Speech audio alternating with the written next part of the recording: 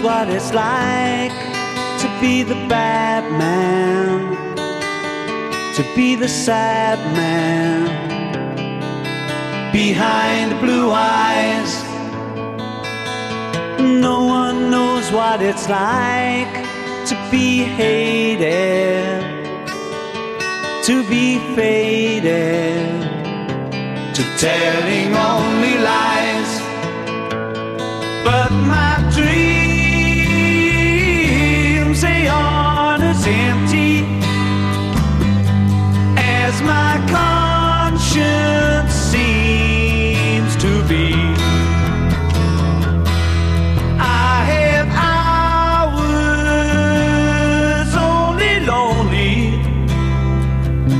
My love is vengeance that's never free. So Cindy Mitchener comes along and says, I love this song. I love me a little bit of REM. Okay.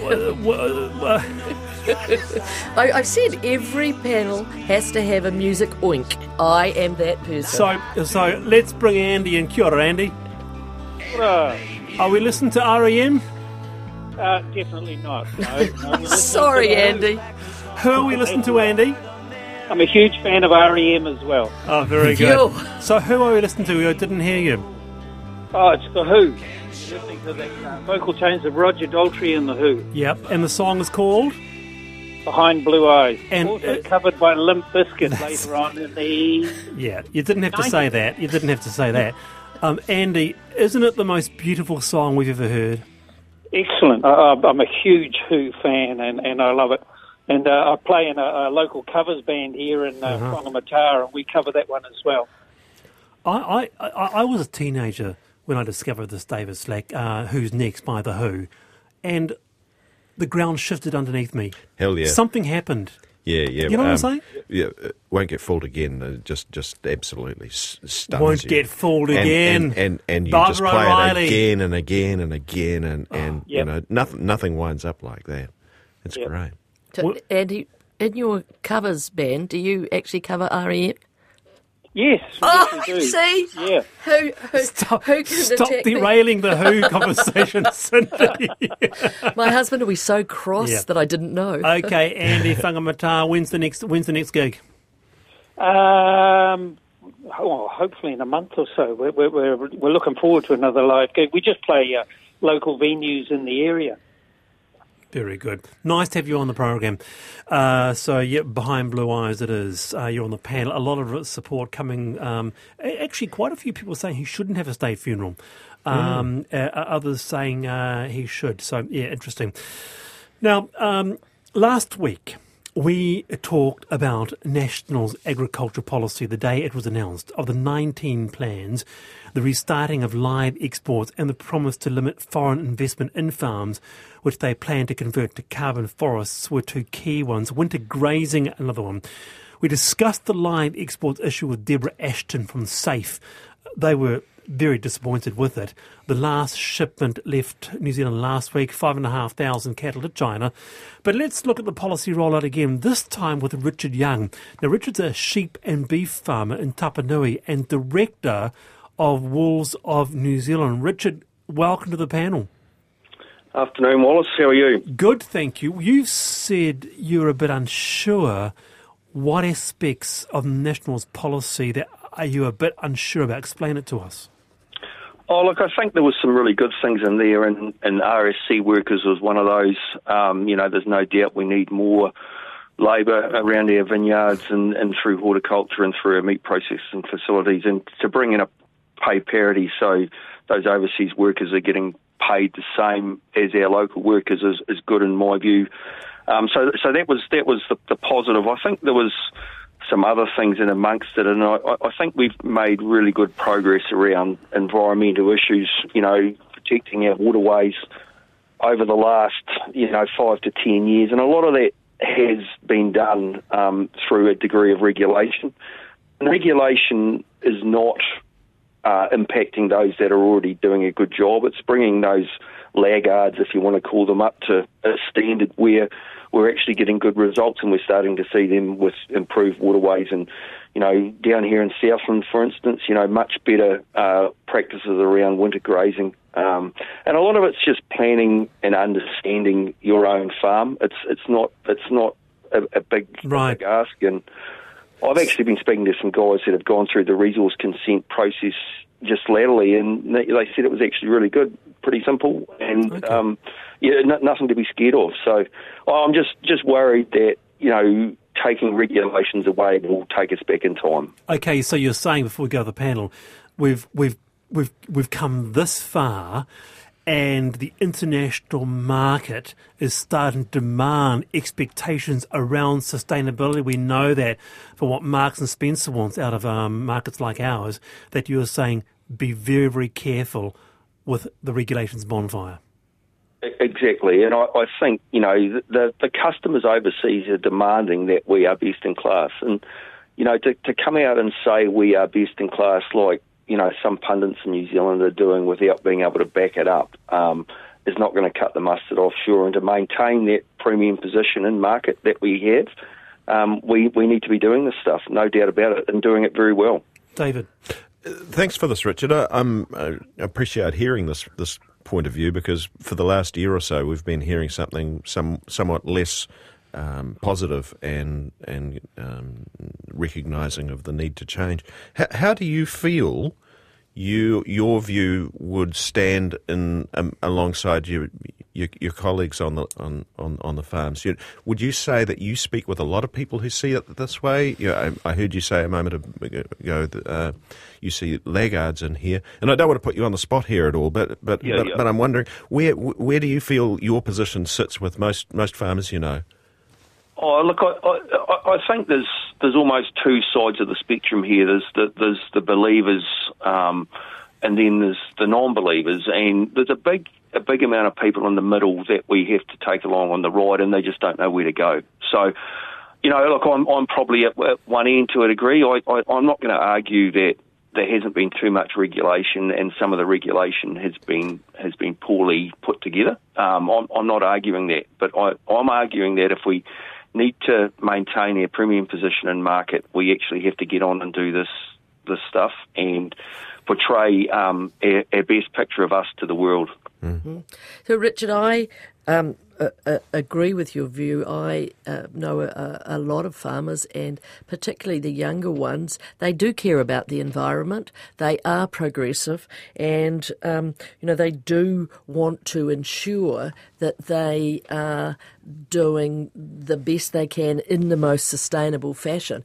And I think that a lot of the progress that has been made is because of the legislation, but perhaps, there's a middle ground between scrapping it all and the volume that we have. Do you think that there is a way of ensuring that we keep up the good work, so to speak, but without so much sort of red tape?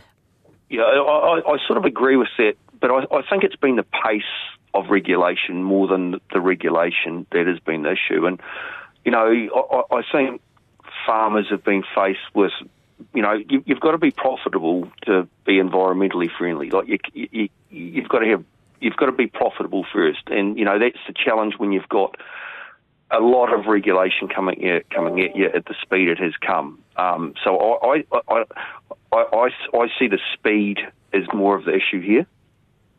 The speed that it was introduced, or the speed that it's going to be taken away? No, the speed that it was introduced. Right. Yeah. Quite a bit of response here for you, Richard. I'm loving hearing what Richard's saying. He's gutsy saying it, because there is a lot of peer pressure on farmers not to speak up like him. Good on you, Richard. Yeah, well, we ultimately we need to be best in market, and this is part of the package that will endure over time. And if we don't do it, our beef will just be chucked in the same basket as Brazilian beef, which will mean we won't command a premium. So interesting. Yeah. Very interesting. Yeah. Hey, Richard, really nice to chat. Hope you can chat again on the panel. Very good. Thanks, Wallace. Have a good day. There you go. That's sheep and beef farmer and Tapanui, director of Wool's NZ, Richard Young. He's saying that we just have to get premium. If we want premium dollar, that meat to be top dollar, we need to actually be very careful on how we go about it. Big change is coming. Yeah. You know, Well, I think it's not just premium, Wallace, but he's actually talking about sustainability, about how some of our practices need to be managed a bit better to ensure that we can continue. Now, you're going to be hearing a lot about state funerals in the next few days. This is an excellent question by Cindy on who qualifies for a state funeral. And an excellent example, the physicist. But I think the answer belies logical definition. Simply put, some people's lives touch and define generation. Barry Humphrey's life certainly did. He is one of Australia's greatest exports, loved and admired by all. Scotty says, Wallace, it's just such a double delight. Listen to David Slack as his fresh newsletter pops in my email. And go The Who and even Cindy's REM. Says Scotty. I am Scotty. very grateful, Scotty. Thank you very much for that. What a lovely Monday for Scotty, eh? He's listening to David and you... What's that newsletter called? What's non-commercial RNZ. I always forget. I must subscribe one day. Oh, you really must. You're missing out on a treat. Missing out on more than a fielding, Wallace. Okay. All right. David Slack, as you've heard there, and Cindy Mitchener. Now, if you're younger than 40, by the way, before the show, we've had a big response. If you've just joined us, we are going to be talking about a thing called a Raleigh 20. My producer said, "What's that? Is that another strain of COVID?" I said, No, a Raleigh 20 was a thing. You'll find out about it in about 5 minutes' time. But to now, if you're younger than 40, you won't recall passenger rail in Taranaki connecting regional towns. The service stopped in 1983. Do you have memories of the passenger rail in Taranaki? Text me 2101. Well, interest is bubbling up again. They're getting town halls that are full of people saying, hey, we want it restored. With us is Taranaki spokesperson for Save Our Trains, Soraya Sidhu Singh. Kia ora, Soraya. By the way, not the same group as Restore Passenger Rail, who've been in the news actually today again. Can you tell me about the Save Our Trains group? Yeah, sure. Save Our Trains is a national advocacy body for passenger rail, meaning long-distance interregional passenger trains. We were started in 2021 as a result of a petition to ask KiwiRail to revive the Northern Explorer, the Coastal Pacific and the Transalpine, which were threatened with closure after COVID. That was a successful petition and a good thing too, because those are enormously successful, well-patronised trains despite eye-wateringly high ticket prices. And now we advocate to bring back passenger rail services that New Zealand once had, greater frequency on all the other lines and affordable tickets. Yeah, I mean, for thinking now, it might seem as somewhat a pipe dream to connect these smaller towns, but some of the satellite towns, Sarai, actually really are growing now, aren't they? If you look at, for example, Levin, planning to house another 20 to 30,000 people. If the numbers start going up and regionalism gets wider, there could be a case to be made. Oh, absolutely. And that was something that we heard a lot in our meetings in the South Island, actually, that people really identified passenger rail as a way of taking the pressure off the housing crisis in the big centres, because suddenly you're allowing people to actually, live more easily, outside of town and get into town. So, yeah, that's the housing aspect of it is a really, really important one. Cindy. And Soraya, the way I understand it is all the tracks are already there, right? So, I mean, what actually has to happen? I mean, the whole district has been designed around rail. So, do you just need KiwiRail to, find a train and say, okay, off we go? Or do the tracks need a lot of work? How do we, what has to happen? Infrastructure. Yeah.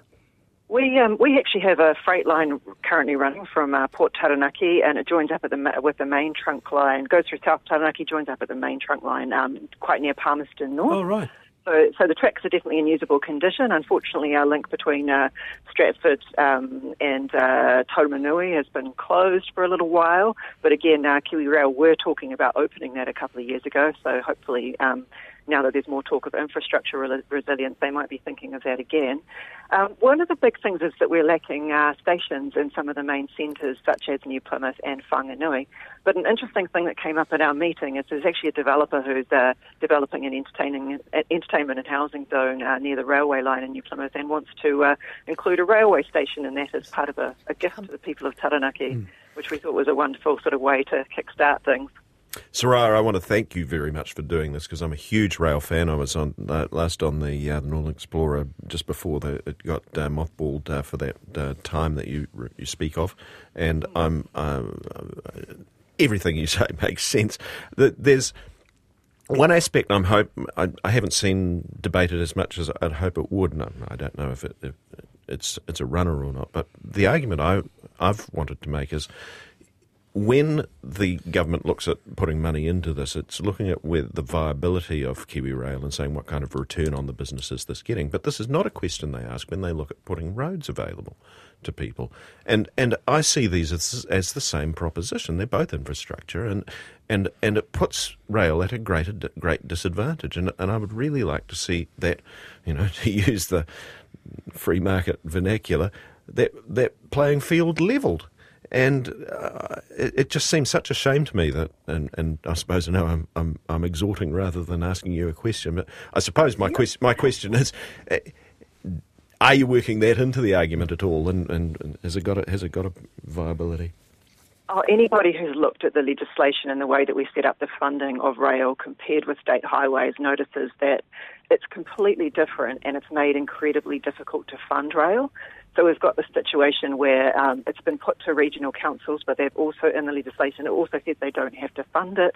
They have to pay Kiwi Rail to run it, and yet Kiwi Rail has been told not that they've got to, create these wonderful social, environmental and economic benefits that regional councils are aiming for, but they've got to profit from it. They've been given no other things that they've got to do. Like, for example, we know that passenger rail is a huge lifesaver. It's 20 times safer than driving. 350 people die on our roads every year, but Kiwi Rail are not asked to take that into account. So, we've got this very different system, and it does make it really hard to sort of, weigh up, do we widen this road or do we bring back this legacy rail line?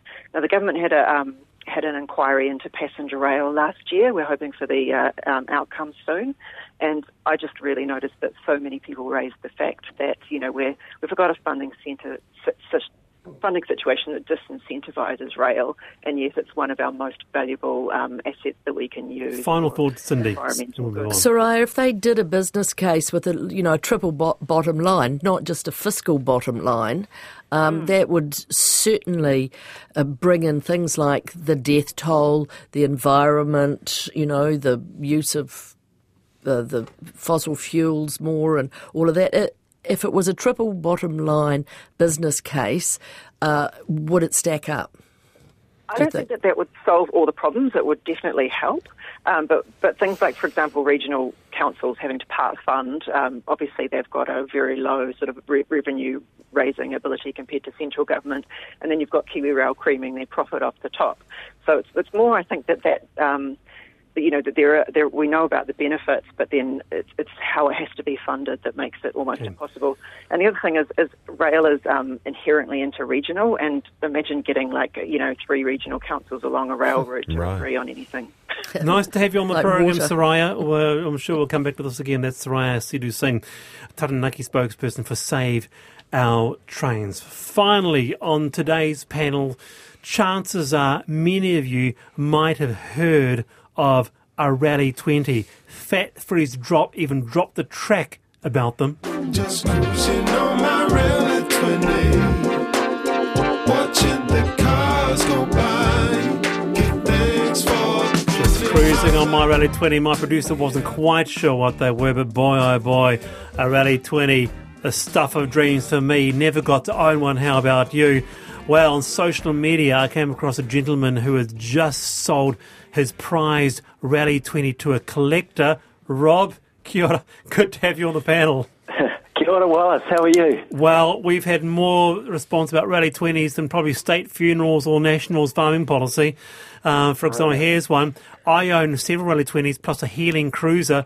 I had a rare RSW, even tinier wheels. How come you were in possession of the Rally 20? Oh, mate, it just it was a nostalgia trip. I saw it on Trade Me. I had to buy it, and then after I bought it, it was in Dunedin. I realised I had to get up to Auckland. But it just took me back to the 70s, and I was a kid of the 70s in Hastings, where Rally 20s were built. Mate, if you weren't out riding your Rally 20, I mean, you were nobody. Everybody had one. And it's like everybody's dad or friend knew somebody at Morrison's. I don't know whether there was a mates rate deal, but there were a lot of kids riding them, and they were great. James tweeted, actually, they had a unique frame concept, just a single strut from seat post to headset, which gave it a highly practical gender-neutral appeal, because back then most bikes that accommodated a skirt were labelled girls' bikes. Oh, it's true. Oh, sorry. David first, and then we'll come back to Rob. David. Well, that's right. This was an object of envy because it was demonstrably cool for everybody. And, Wasn't it? And once that becomes the case, there's no question that you've got to have one. And it was an object of envy for me. I didn't have one. No, too expensive. But very cool, though. What about you, Cindy? No, we lived on a hill, so we didn't. We made our father drive us everywhere. Hey, so Rob, how much did you have to pay for it? Well, it was a particularly good one. It had been a demo bike, and it was sitting it had been sold at auction and forgotten about, and it had never really been ridden. It was in beautiful condition. Wow! Oh my gosh! So Mint. Picked it up for $350.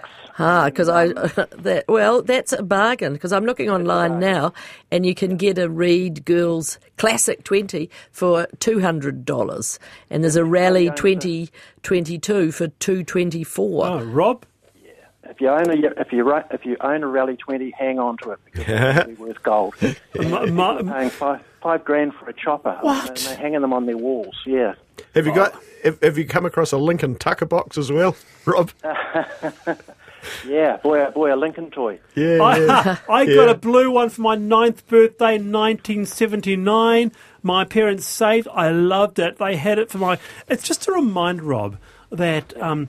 A joy in a good bit of design, because that's what the Rally 20 was. It was just good design. They were strong bikes. They were built from the Glenbrook steel. It was actually the good old Labour Party of the day. They incentivised local manufacturing, and the bikes were made by Morrison Industries in Hastings. Yeah, My brother even worked there at one stage for the high school job, riveting the badges onto the front of them. But yeah, they sold thousands of them. They were as strong as anything. In fact, they were stronger than the British bikes, and they were better than the British bikes because we had back pedal brakes and we could do really good skids. Oh, yes, skids. right. Yes. The Rally 20 skid, Rob, and now you're a mature grown man who should know better. Did you practice a few skids? My neighbours have been watching this old guy screaming up and down the street, jumping curbs, and wondering what the hell's going on. So you're actually riding it. You're not going to keep it in its mint condition. You sold it. No, well, that's why I sold it. It was just I would have wrecked it. I just loved it so much, and there was a guy who really wanted it, and I let him have it, and he's gonna love it and put it on display. He's actually got a couple of choppers as well. So did you make a lot of money, Rob? Sorry. When you sold it for quite a lot more than you paid it? Hey, Rob, what was cooler? Remind me what was cooler. What was the chopper with the glitter banana seat cooler, or was the HMX 500 a bit cooler? I think the HMX. I mean, the Rally 20 was before the BMX bikes. The chopper was a funny-looking thing, mate. They were only any good riding very slowly in a straight line. Oh, yeah, they were stupid. Yeah, crazy. And the ape hangers. Yeah. Oh, Rob, you're bringing the memories to us this afternoon, mate. Actually, have you got time? If you've got a chance, there's a great picture of George Best riding one. If you look on the internet, you'll see him riding one. And I always wondered whether he'd lost his driver's licence from drinking, and that's why he was pictured on it. But, there's a good picture of him. He was the greatest footballer at that time, riding a Rally 20 in the streets of London. You've sold us. Rob, you've rounded out the show. Thanks for the memories. That's the Rally 20 story there. David Slack, Cindy Mitchener, you've been wonderful this afternoon. I'm Wallace Chapman. I am back Wednesday, 3:45. See you then. No one knows what it's like be the bad man, to be the sad man behind